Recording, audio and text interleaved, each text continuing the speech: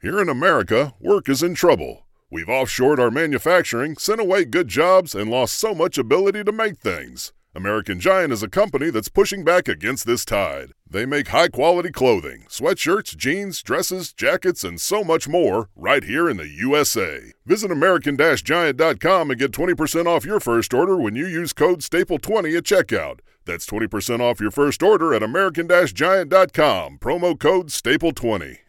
It ain't the left side or the right side, then it must be the fin side. It ain't the left side. Thank you, Solo D. Welcome to another episode of On the Fin Side, and here we are getting into the regular season. The Miami Dolphins travel to Seattle to take on the Seattle Seahawks. We're going to talk about that matchup, but first follow us on the Fin Side on Facebook, on Twitter, subscribe to our YouTube channel, and also if you have a question, we'll read it on the air.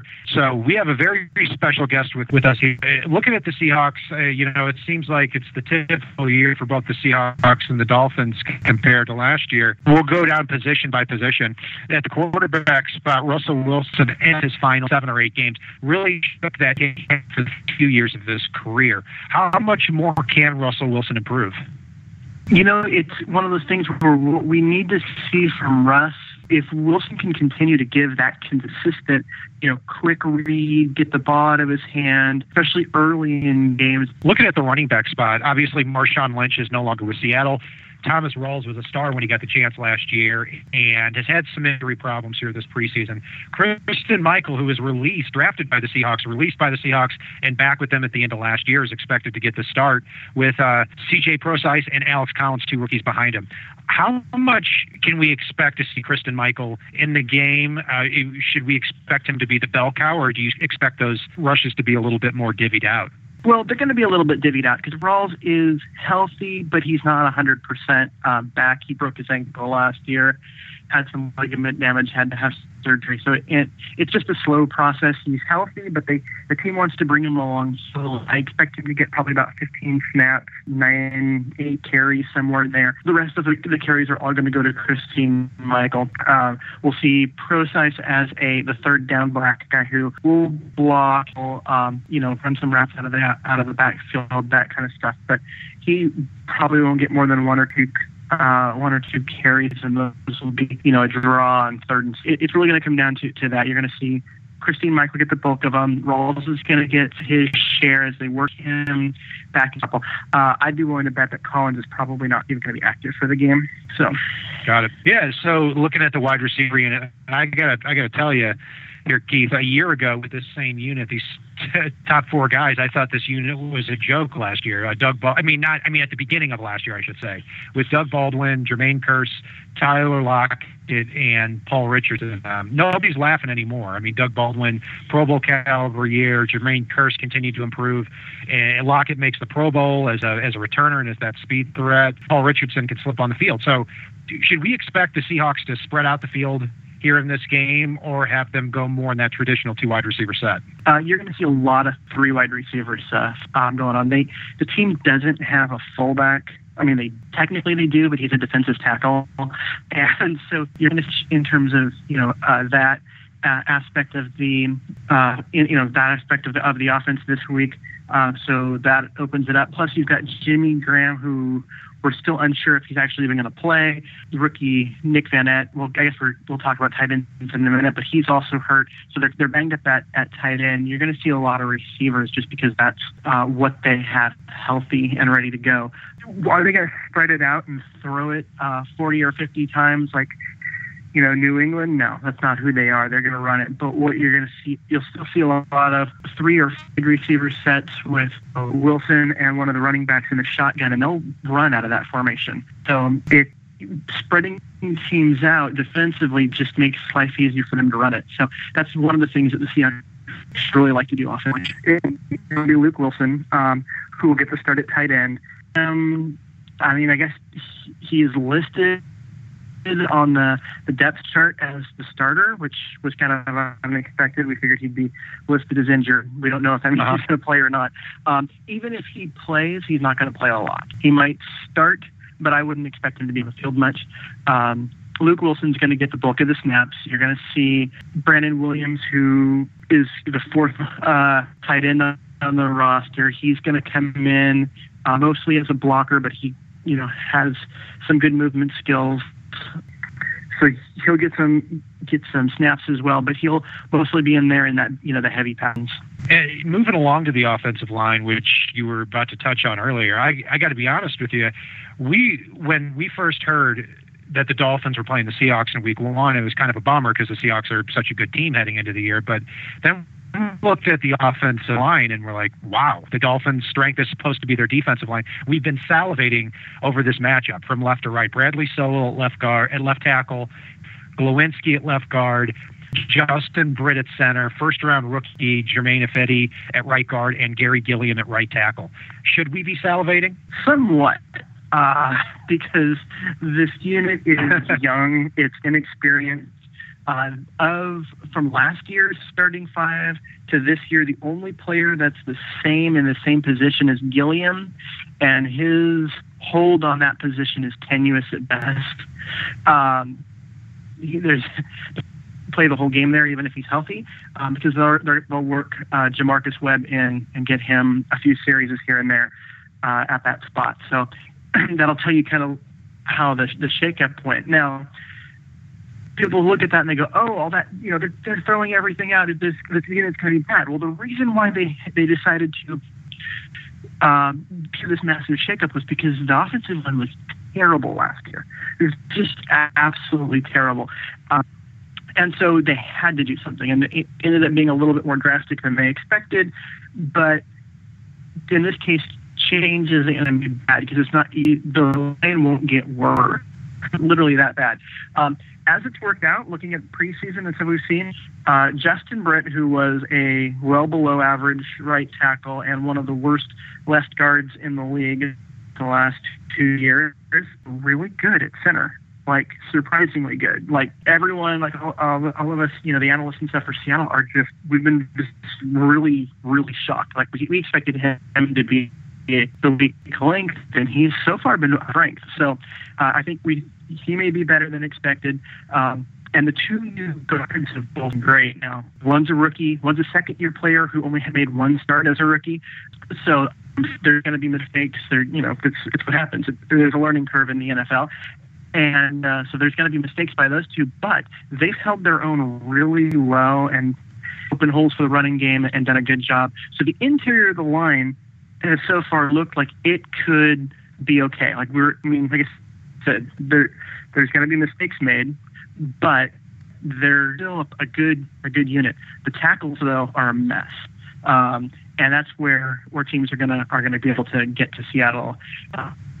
Sewell is a backup caliber talent. He was a backup in Arizona, and he's the starting left tackle.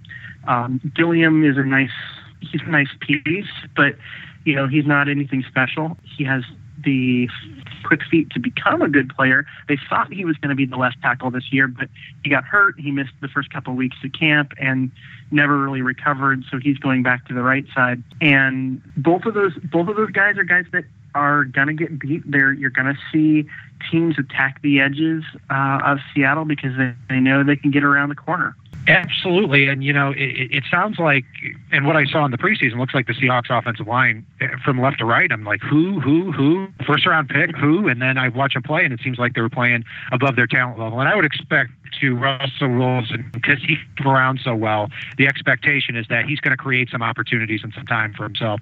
All the great quarterbacks can do that. The Tom Brady's, the Aaron Rodgers, the Peyton Mannings, and historically are able to buy some time for themselves because they can get the ball out of their hands quickly. And Russell Wilson, you add the wheels onto that, you add the vision onto that, and it makes it that much better.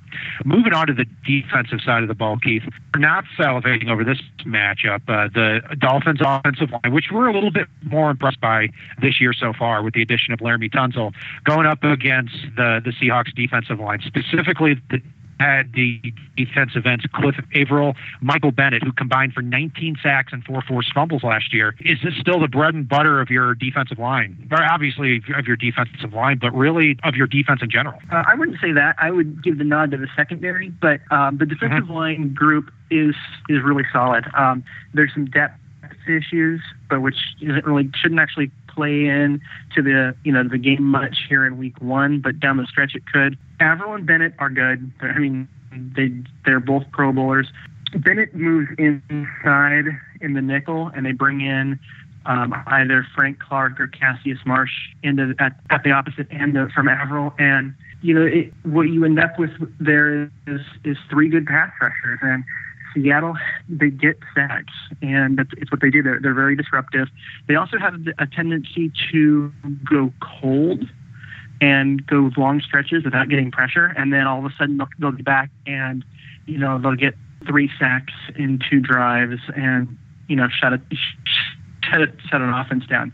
But it's those cold periods that they're there because of the lack of inside pass rush other than Bennett. So if Bennett lined up at defensive end, they struggle to get a push up the middle, and so quarterbacks just step up and eliminates Averill from the play. So it's a strength because the top of the depth chart's really good, but once you get down into the depth a little bit, there's a little bit of some issues there for the Seahawks. And Dolphins fans are going to be shocked to see Tony McDaniel starting for the Seahawks at defensive tackle. There's an interesting story attached with that. I can't remember exactly what it was, and he'll be platooning, I believe, with second-round pick Jarran Reed. Is that accurate? Yeah, it is. So here's the story. So McDaniel was in Miami. He got I think he got cut by the Dolphins, signed with Seattle, was here for 2 years, and then the Seahawks had him in a salary cap move, and he played, I think, for New Orleans last year, and then it was on a 1-year deal. So he was a free agent and sat out there, was completely no one was particularly interested in him. He's just out there, and he was up near Seattle in a place called Leavenworth, which is up in the mountains, a little back. And his agent saw him Snapchat some pictures of the mountains up there, realized how close he was to Seattle, called the team and said, "Hey, he's still in shape and he's there. Why don't you guys give him a workout and see?" And so they figure it out. They bring him in. He works out. They're like, "Hey, this is the same guy we had that started for us for 2 years. Let's get him signed." They signed him, and he came out and he played in his first preseason game 2 days after signing, and looked like he had been with the team from the start of camp. And yeah, he's going to be starting and rotating with Jarran Reed.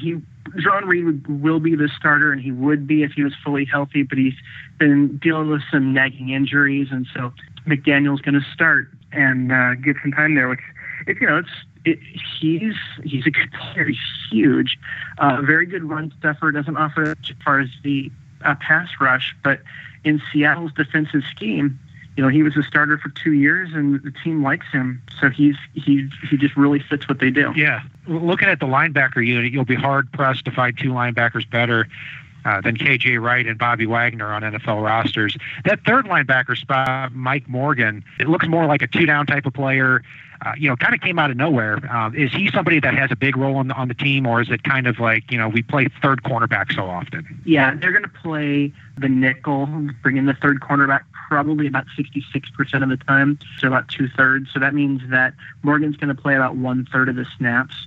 And that was why when Bruce Irvin left in free agency, the Seahawks didn't bother to draft or sign anyone to replace it, because it's just not a big role in Seattle's defense. They asked the strong side linebacker to cover a tight end or set the edge against the run, and that's it. It's pretty simple rule. Sure. They don't use it all that often. Only about 1/3 of the snaps. And Morgan's he's a veteran. He's a guy that's been here. Every year it seems that the team wants to replace him, and every year he makes the roster. And then this year they finally, just gave up and let him start. So he's an interesting player, as far as athletically and that kind of stuff. But he's, just another guy, and he'll do his job, and that's all they need him to do.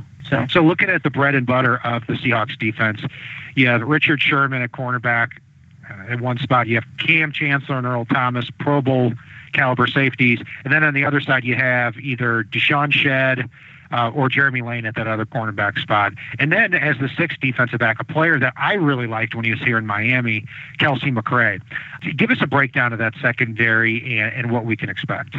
I think everyone kind of knows what to expect from Sherman, Thomas, and Chancellor. Those guys they're all three of them have been either first or second team All-Pro. They're the makings of the best secondary in the NFL, and I know Arizona and a couple other teams will dispute that, but they're at least in the conversation. The far side, opposite of Sherman, they're two very different players. Jeremy Lane's good against smaller, quicker guys, the Julian Edelmans of the world, but he doesn't have the length that the Seahawks like on the outside, which is helpful since they play so much cover 3. So that's why he moves inside, and Deshaun Shedd comes in and plays on the boundary. He is a guy that can play both safety and corner, and so him being able to come in and be a starter last year when they needed him to was kind of a revelation. He was always that backup that they trusted because he could do multiple positions, but then he stepped in and played, and that was kind of a cool thing for him because he just was much better than anyone really expected him to be. And he will get that those snaps on the far side. McRae was a guy that Seahawks traded for because he is a special teamer, and that's who they got. And then once he got into town, they realized, wow, this guy can really run. He's speed, he's got good instincts, and they just keep trying to find ways to get him on the field. And in the offseason, the Seahawks brought back cornerback Brandon Browner and talked about moving him to safety, and then they're going to run 3 safeties at times and use what they call the bandit package, which is 2 cornerbacks and 3 safeties. That transition never really worked, but they haven't thrown the bandit package out. They're just going to use McRae in that package instead. So you're going to see the Seahawks mix up a lot of different things in the secondary. Defensive coordinator Chris Richard he just keeps talking about all the different things he's going to do, and all the different ways to disguise coverage and different packages, and we can't keep up with everything because, of course, he's not going to give us exact details, but you can tell he's been excited with the variety of talents that the Seahawks have given him. And so you've got a really good group there. I'll tell you, the reason Brandon Browner's not on the team is because he's probably the worst defensive back I've ever seen based on last year with the New Orleans Saints. I know he was great with Seattle a few years ago when he was the 4th man of that Legion of Boom, but man, oh man, this guy had no shot last year. Right? And when Seattle signed him, I thought, okay, maybe he can rekindle some of that magic, but I'm glad that he didn't end up making the roster. You give that opportunity to see some younger players. So great analysis, great breakdown. I'll keep going. I was going to say, with him, he had no business trying to cover an NFL wide receiver anymore, and he just does not have the speed. And if he couldn't maul them at the line of scrimmage, he had no hope. And that's how he ended up leading the entire NFL in penalties last year. So you're right. I would agree with you. It's probably a better thing that a younger player got an opportunity. Yeah, so great breakdown of the roster. Really give some clarity to us Miami Dolphins fans who don't really have the opportunity to look in the NFC West all that often. Looking at the matchup in general here, Keith, what are some matchups that you think that the Seahawks can really exploit against the Dolphins? Well, I think that Seattle's got enough weapons between their big 4 wide receivers. I say big, even though all of them are short. Jimmy Graham, if he plays, if not, Luke Wilson, Procise out of the backfield. They've got a lot of weapons, and I'm not sure that Miami has the athletes to cover them, especially guys like Paul Richardson and Tyler Lockett and their elite speed and ability to stretch the defense, and that just opens up more space underneath for guys like Doug Baldwin. And so I think that they're going to, if they don't get pressure on Wilson, it could be for a long game for that Miami secondary. The other thing is that you have to contain Wilson. You've got to keep him from doing too much when the plays break down. And I know that Miami's defensive line is very talented, but if they start chasing Wilson all over the field, they're going to get tired because it's just those big 300-pounders should not be chasing a little guy like Wilson too much. And if they start to get tired, then Seattle's going to just be able to run over them with Christine Michael and Thomas Rawls and those guys. So there's potential here for a fairly high-scoring second half for Seattle. So, Keith, the flip side of that, what matchups in this game actually worry you as somebody that follows the Seahawks in terms of what you think Miami may be able to exploit in this one? Well, what I'm looking at with this is when you got guys like Cameron Wake and those guys coming off the edge against Bradley Sowell, especially, I think that Wilson's going to get sacked a bunch. If the over-under for sacks is probably 4.5, which sounds like a lot, but not if you're a Seattle fan and you're kind of used to that. And so that's the matchup that I'm most worried about. The other thing is we don't really know what Miami's offense is going to look like. We kind of have an idea from the preseason, but let's face it, it's very vanilla. They're not going to show their hand, and I expect Gase to have some interesting packages and stuff drawn up for this game, and possibly even getting Tannehill moving, and not having any idea how to. What's coming means they're not going to may not have a great game plan on how to stop it right away. So there's a little bit of that. Plus, the way Seattle's defensive scheme is set up, the dink and dunk passing game tends to eat them alive, and I can see Miami's receiving core doing pretty well against Seattle soft cover 3 zone and being able to really exploit some of those linebackers. I mean, the linebackers are good, but the zones and underneath as far as coverage, they're not that quick.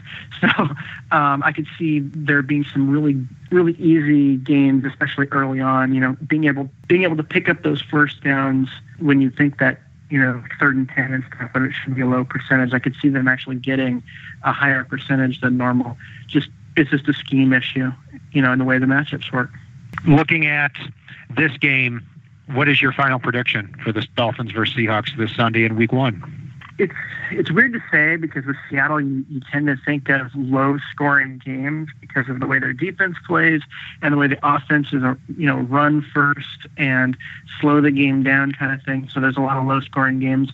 But I actually think this game is going to end up with a fairly decent scoreline just because I think that Seattle's offense will wear down Miami's defense in the second half because of Wilson's ability to just run around, and guys like Sue and Wake and Williams will get tired, and then that's when the running game gets going, and that's when they start scoring points. So I could see Seattle coming, keeping everyone expecting them to be close early.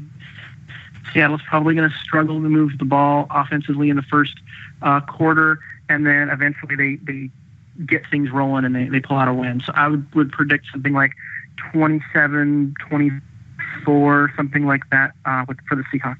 So, Keith, I just want to jump in real quick. One thing that you mentioned a couple of times was the defensive line getting tired. Reports, and you were referencing Cameron Wake specifically. Reports actually included something that we've been saying they most likely do all preseason anyhow, where essentially Jason Jones is really going to be in there on rundowns, and Cam Wake's only going to come in those pass situations to keep him fresh. So that may alleviate a little bit of that for Cam Wake. So yeah, there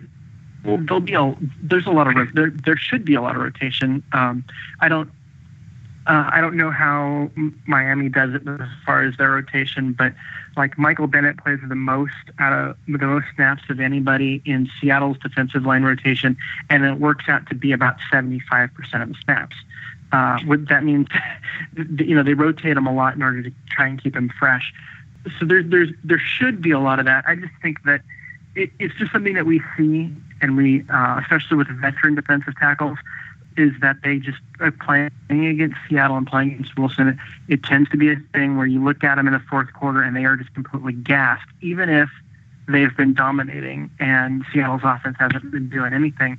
A good example would be against the Vikings last year in the playoffs, and you start to see guys like Linval Joseph, who was just had a great game. It was just dominating Seattle's interior line. But by the end of the game, he just had nothing left. And that was part of the reason why the Seahawks were able to come back in that and pick up the win. Thank you very much for joining us here in previewing the Seahawks-Dolphins game. Keith Myers, follow him on Twitter at MyersNFL. His website is 12th Man Rising. And if there's any way that we can return the favor, Keith, please let us know, okay? Absolutely. All right. That will do it for our Dolphins-Seahawks preview. And you can follow us on the Fin site on Facebook, on Twitter. You can subscribe to our YouTube channel, and you can tweet your questions to #FinsideQ. Solo D, take us home. It ain't the left side or the right side, then it must be the fin side. It ain't the left side or the right side, then it must be the fin side. Listen, Dolphins fans across the land all tuning in to see what Brian, Cat, and Paul about to do again. We rep our team, you can't change, stop, or ruin it. All we need is to figure what to do to win. Fins Radio, live and direct.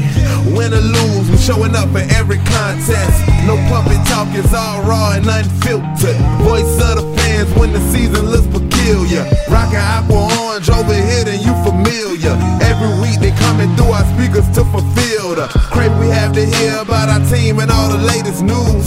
Vets the rookies trying to make the team, paying dues. Current players and alumni interviews. City to city, state to state, follow the moves. Call the hotline, Dolphins talk set to go. Best sports team and show all across the globe. Fin. It ain't the left side or the right side, then it must be the fin side. Fin side. It ain't the left side or the right side, then it must be the fin side. It ain't the left side or the right side, then it must be the fin side. It ain't the left side or the right side, then it must be the fin side. Who that? So low, so low, so low, deep. So low, so low, so low, deep.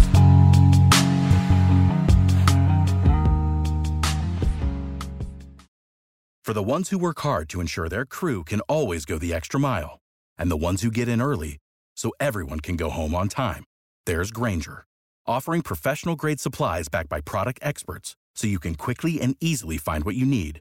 Plus, you can count on access to a committed team ready to go the extra mile for you. Call, click Grainger.com, or just stop by. Grainger, for the ones who get it done.